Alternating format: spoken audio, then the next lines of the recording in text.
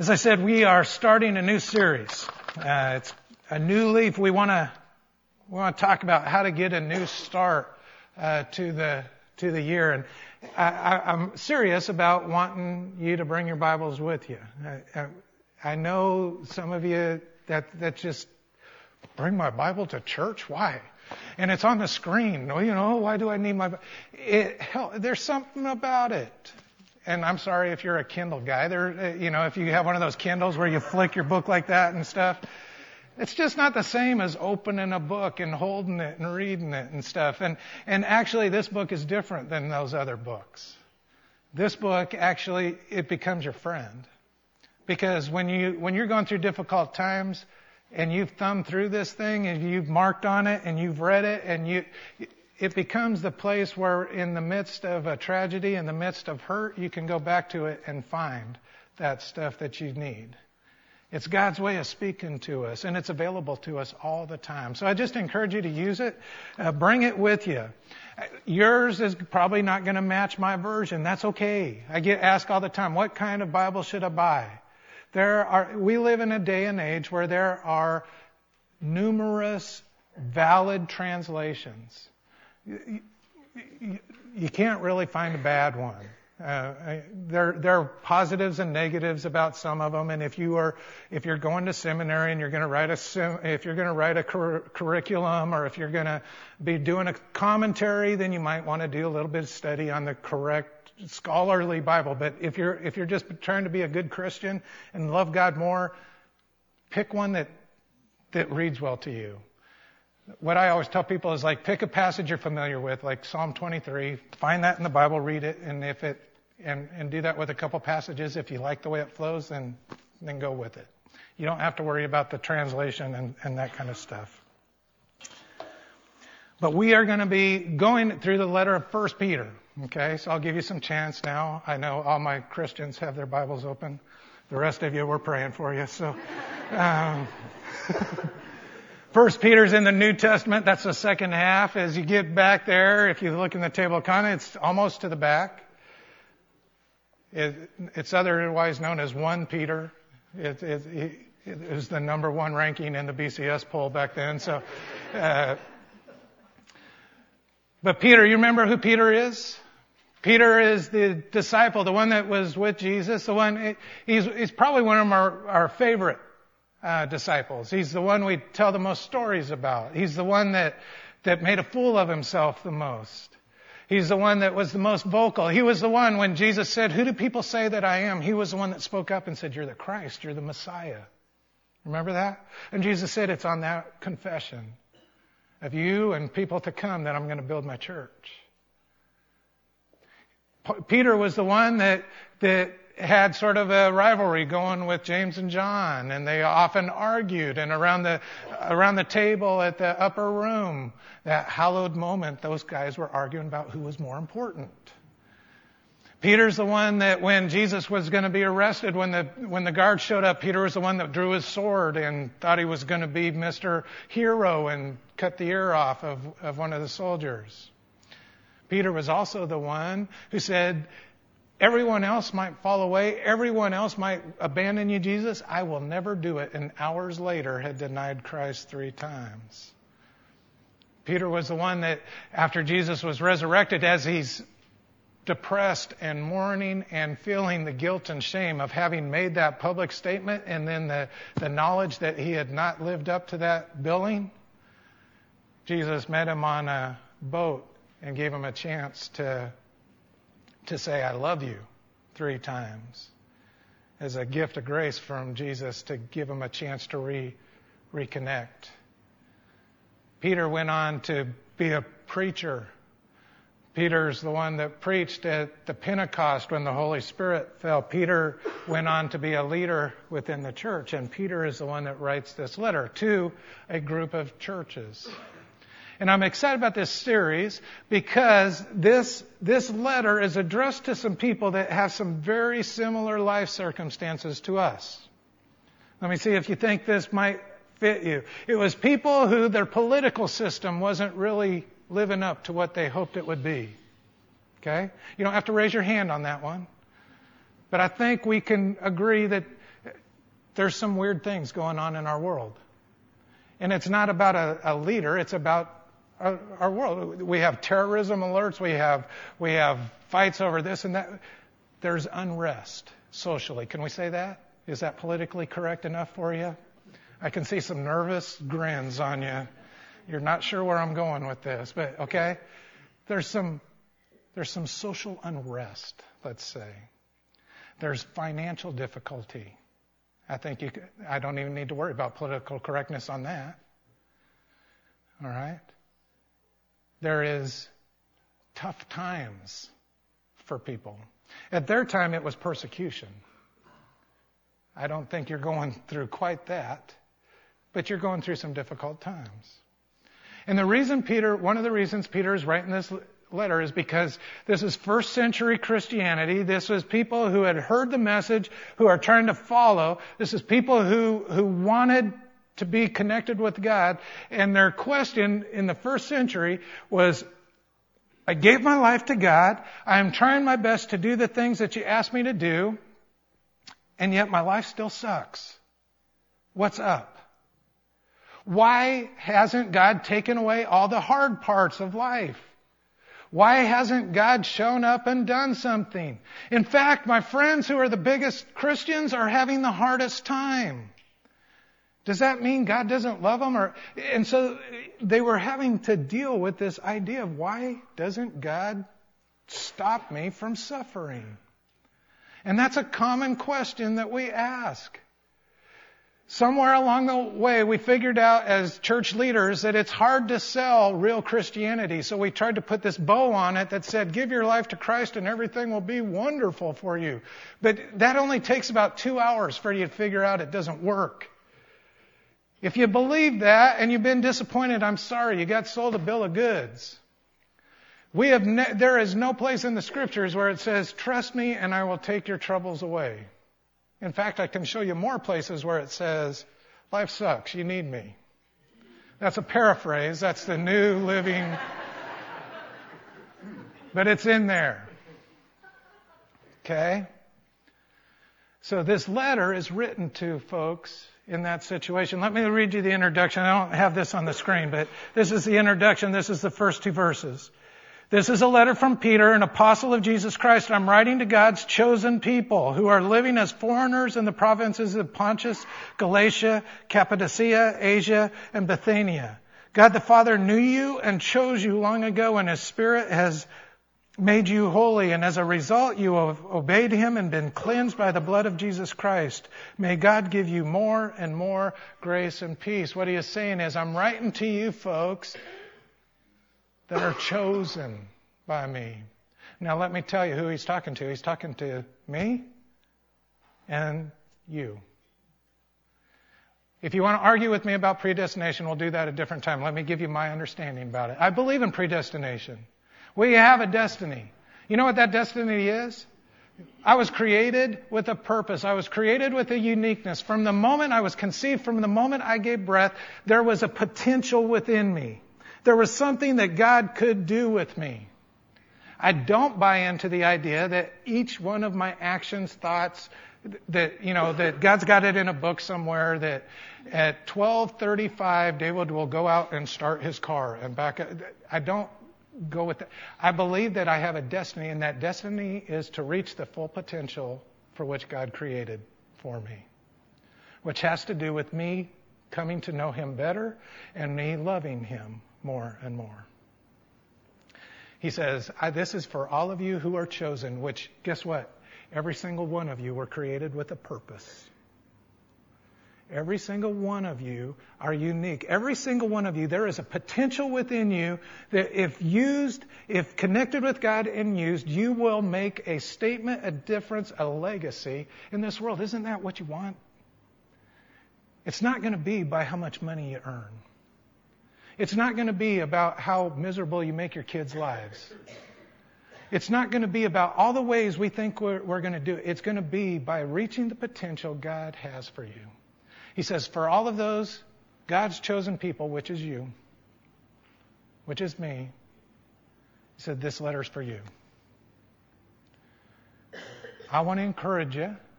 I want to share with you what's going on. And there's a strange thing he says in there. He says, to people who are living as foreigners, or other versions say strangers in other lands. You know why they're foreigners and strangers? It's because their belief system didn't match the people around them. They were citizens of the same place, but they had a difference about them that made them foreigners. Some of you have experienced that in your family. You know, maybe your beliefs sort of set you apart from the rest of your folks. Maybe you've had to change, maybe your friends, once you decided to follow Christ instead of whatever, maybe it made you foreigners with them. But that's what he's saying is you got a different standard. And so here's what we're doing. So here we go. Summer's got it on the screen. And in the first, I got to tell you, when I go into my teaching mode, I tend to go long. And that is not going to be my New Year's resolution, okay? But I'm going to warn you now, with communion and stuff, I'm probably going to go long. If you are you got to get out of here. You're not going to hurt my feelings if you sneak out, okay? I understand. I'm not going to do this every week. I'm warning you off the bat. I'll probably be a little long this morning, okay? It's a good start for your new year, all right? It's called submission. You didn't realize that when you walked in, but... Okay, here we go. He says, all praise to God, the Father of our Lord Jesus Christ. It's by His great mercy that we've been born again, because God raised Jesus from the dead. Now we live with a great expectation. Let's stop there. Okay? It says, it is by His great mercy that we've been born again. Now that term born again, that's something that carries some baggage with it, right?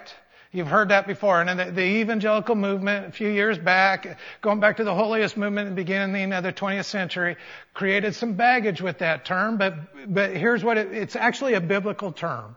And what happens is religious terms develop their own luggage, and then people, you said born again. Oh no. But what it means, remember Jesus was talking to Nicodemus. And Nicodemus said, what must I do? And Jesus said, you have to be born again.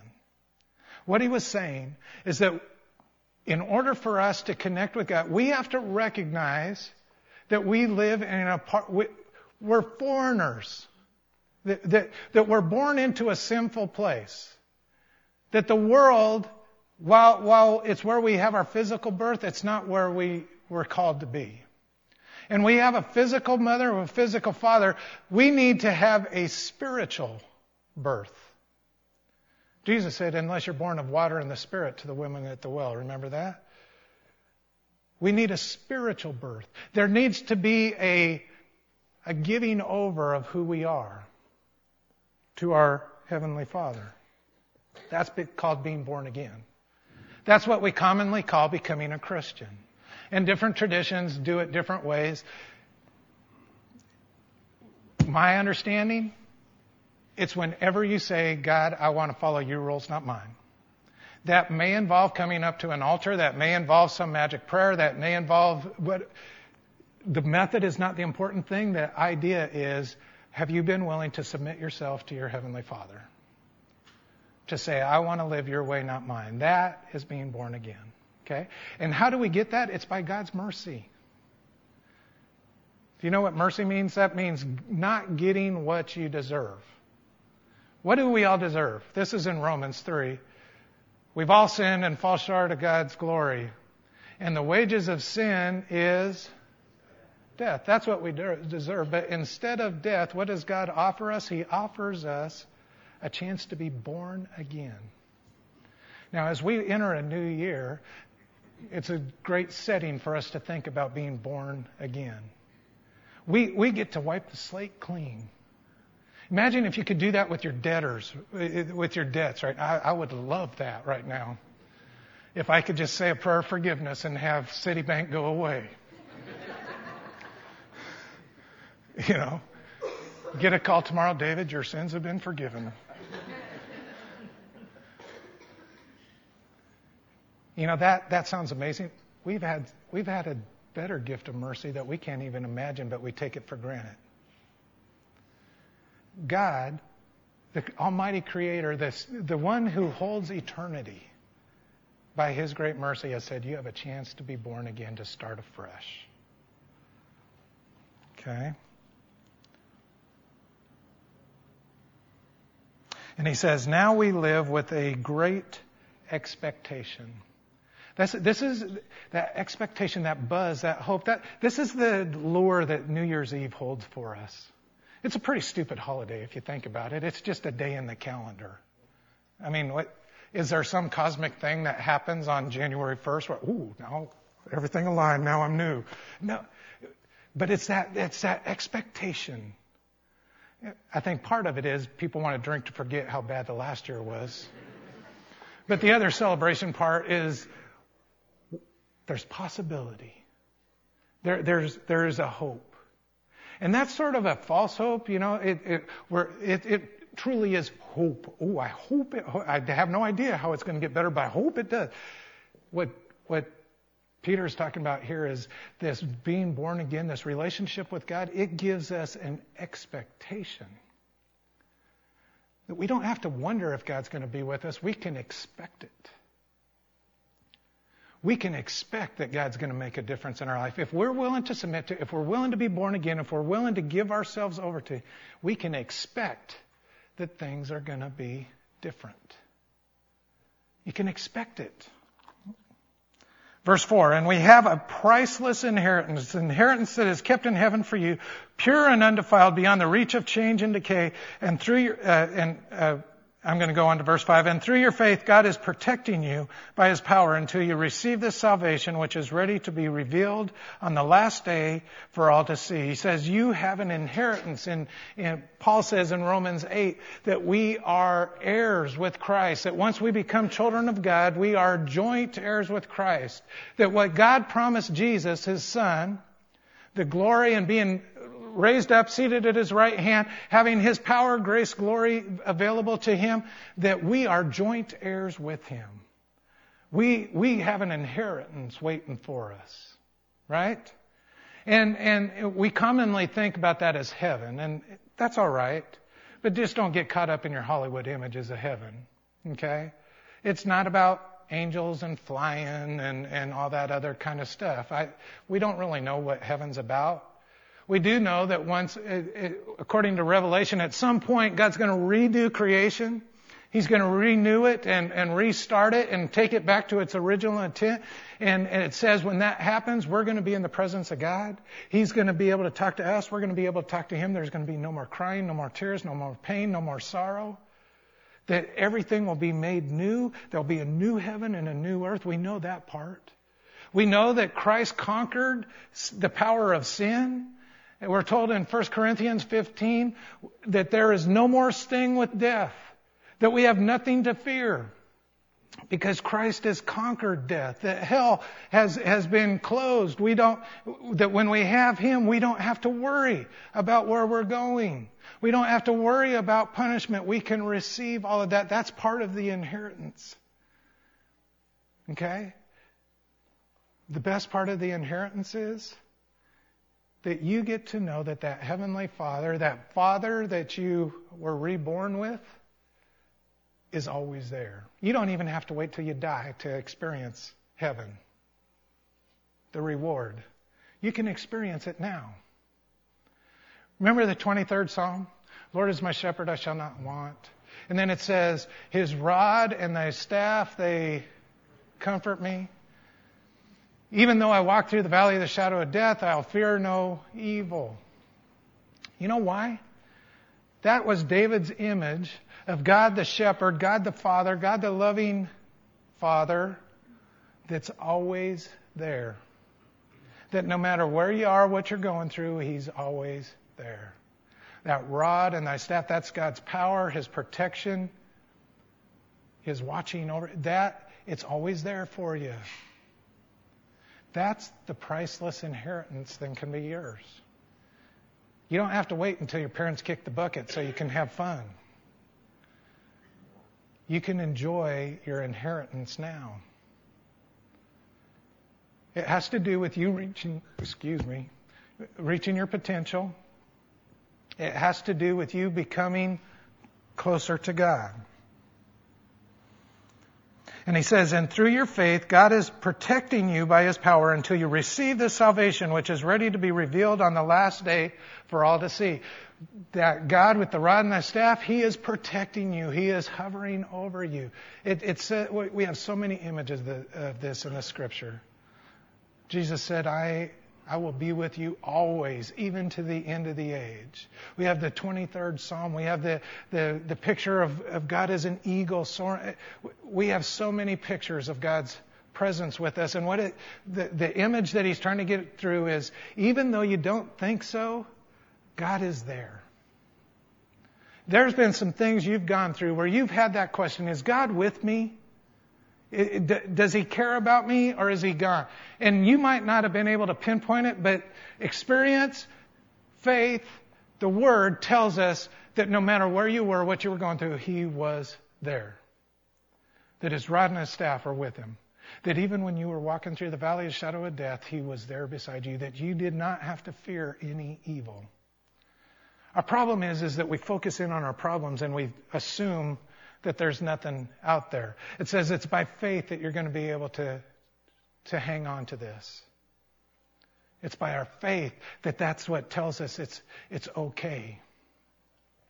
In the scriptures, we read in the Old Testament about the Israelites. Remember them? God led them out of Egypt, captivity, took them into a promised land. All the time he's winning battles for them, protecting them, doing all these great things for them. They were always like, oh yeah, we appreciate it, God. And then 3 weeks later, leave us alone. We want to do our own thing. But they were always being protected. And he finally said to them, hey, you want to do it your own way? Do it your own way. And he sort of lifted the veil of protection on them. Well, they didn't like that. Their land was taken away from them. They were dispersed. I mean, it was horrible. I want to suggest to you that we have a bubble of protection over us all the time that we might not recognize, we might take for granted. I can look back as a teenager, and the fact that I'm still alive says that God had a bubble of protection for me. I mean, think of how many stupid things you did as teenagers. And you teenagers that are doing them right now, just think how many stupid things you do right now, Trenton. Come on. Stand up as an example of a stupid idea. No. That's a poster boy of stupid teenage decisions right there. We just went home for Thanksgiving in Kansas City, Colorado, and the Arkansas River goes through there, and that's where a lot of people go rafting and stuff. And we used to hang out there. I mean, it was before it was all developed and everything, and we just hung out in the river. And one of our favorite activities during the summer is we'd go to the old railroad bridge and jump off of it about 30 feet into the river. And we always heard, be careful, there's trees or something in there, and I never thought about it. But the river was down one time, and there was actually an old railroad bridge there. And so there's all the cut off pillars in the water, like spaced out, we jumped off of there all the time. The fact that none of us were skewered on those is amazing. How many times do we make stupid decisions in our life where we're protected from them? No matter how miserable you are right now, honestly, it could be worse, couldn't it? You may not be getting exactly what you deserve right now, but there have been times in your life where you've gotten more than you deserve, haven't there? There have been times in your life where a bad decision didn't go as bad as it could have. That's God's protection. That's called His grace. It's His presence in our life, that rod and that staff that sort of keeps us close to the flock so that we can get to the point where we can receive that reward. He doesn't want to lose any of us, so He protects us. Even when we don't want to listen to Him, He still protects us.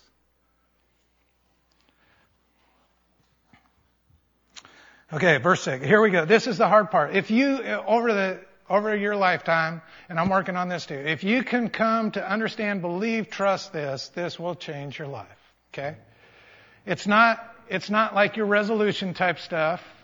That's what we all like to talk about with resolutions, and let's be honest, they don't work. If they did, you wouldn't look the way you do. Your kids wouldn't act the way they do. You'd be happier. You'd be richer. You'd be fitter. It's just a fact. You are not good at changing your life, are you? You might be able to do it for a little while. You can sort of, I'm going to try. But it's eventually going to fall away.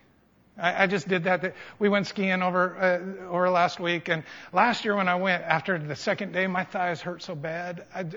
I thought I was going to cry on the slopes with the guys. I was like, and I had to. So this year, before going, I was like, I am not going to let my thighs be the issue this time. So start before Thanksgiving, I started going to the gym every day. I'm not going to have sore thighs.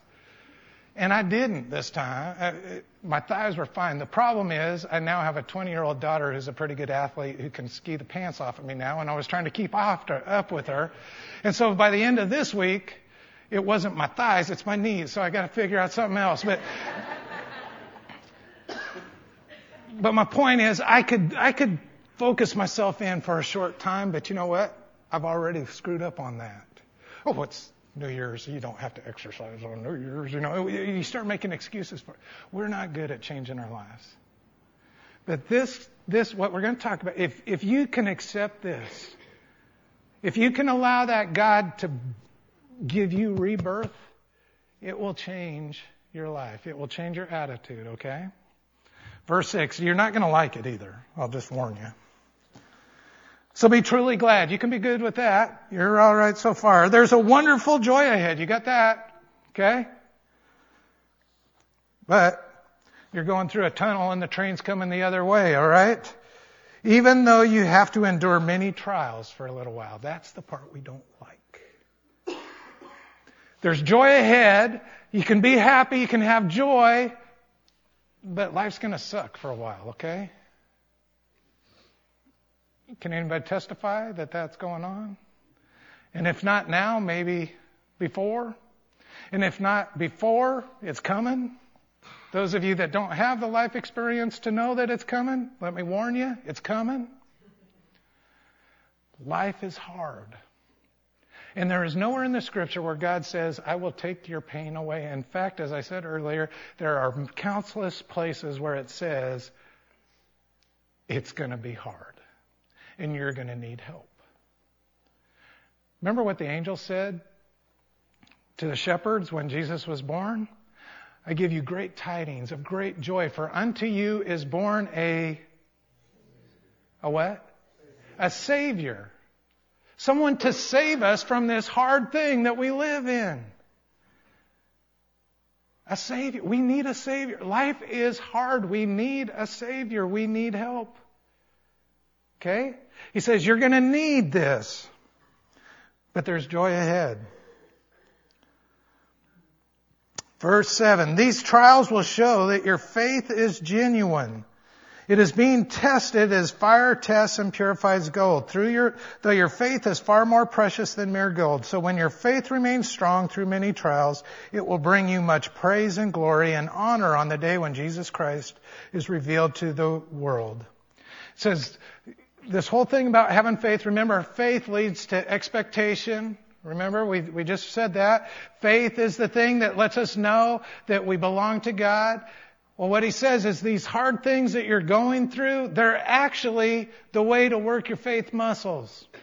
You need your faith to be strengthened in order to have the relationship that you need to have with God. In order to reach the potential that he created you for, you got to strengthen those muscles. And those bad things that happen, instead of looking at them as bad things that happen, you look at them as opportunities to grow your faith. Now that's easy to say and hard as heck to live out. In the midst of your pain to go, oh, well, this is just God's opportunity to open a new door for me. I'm so grateful and joyful that that's happening to me right now. I know that's hard. And I don't want you to misunderstand. The way you can misinterpret this is that God wants to build my faith. He wants me to strengthen my faith muscles, so he's punishing me so that I'll learn. That is not the way it goes at all. Life throws those things out. We live in a fallen world, remember? Life is what gives cancer and all those kind of things. What God does is take what life throws at us and has the ability to take the things that were meant for evil and turn them out for good. Read Romans 8:28. That God can take bad and work it together for good for those who are called to according to His purposes. It's not that He punishes you, but it's that life is going to be hard. And your Father, your Heavenly Father, the one you have faith in, the one that you can trust, can take those hard things and turn them into your benefit.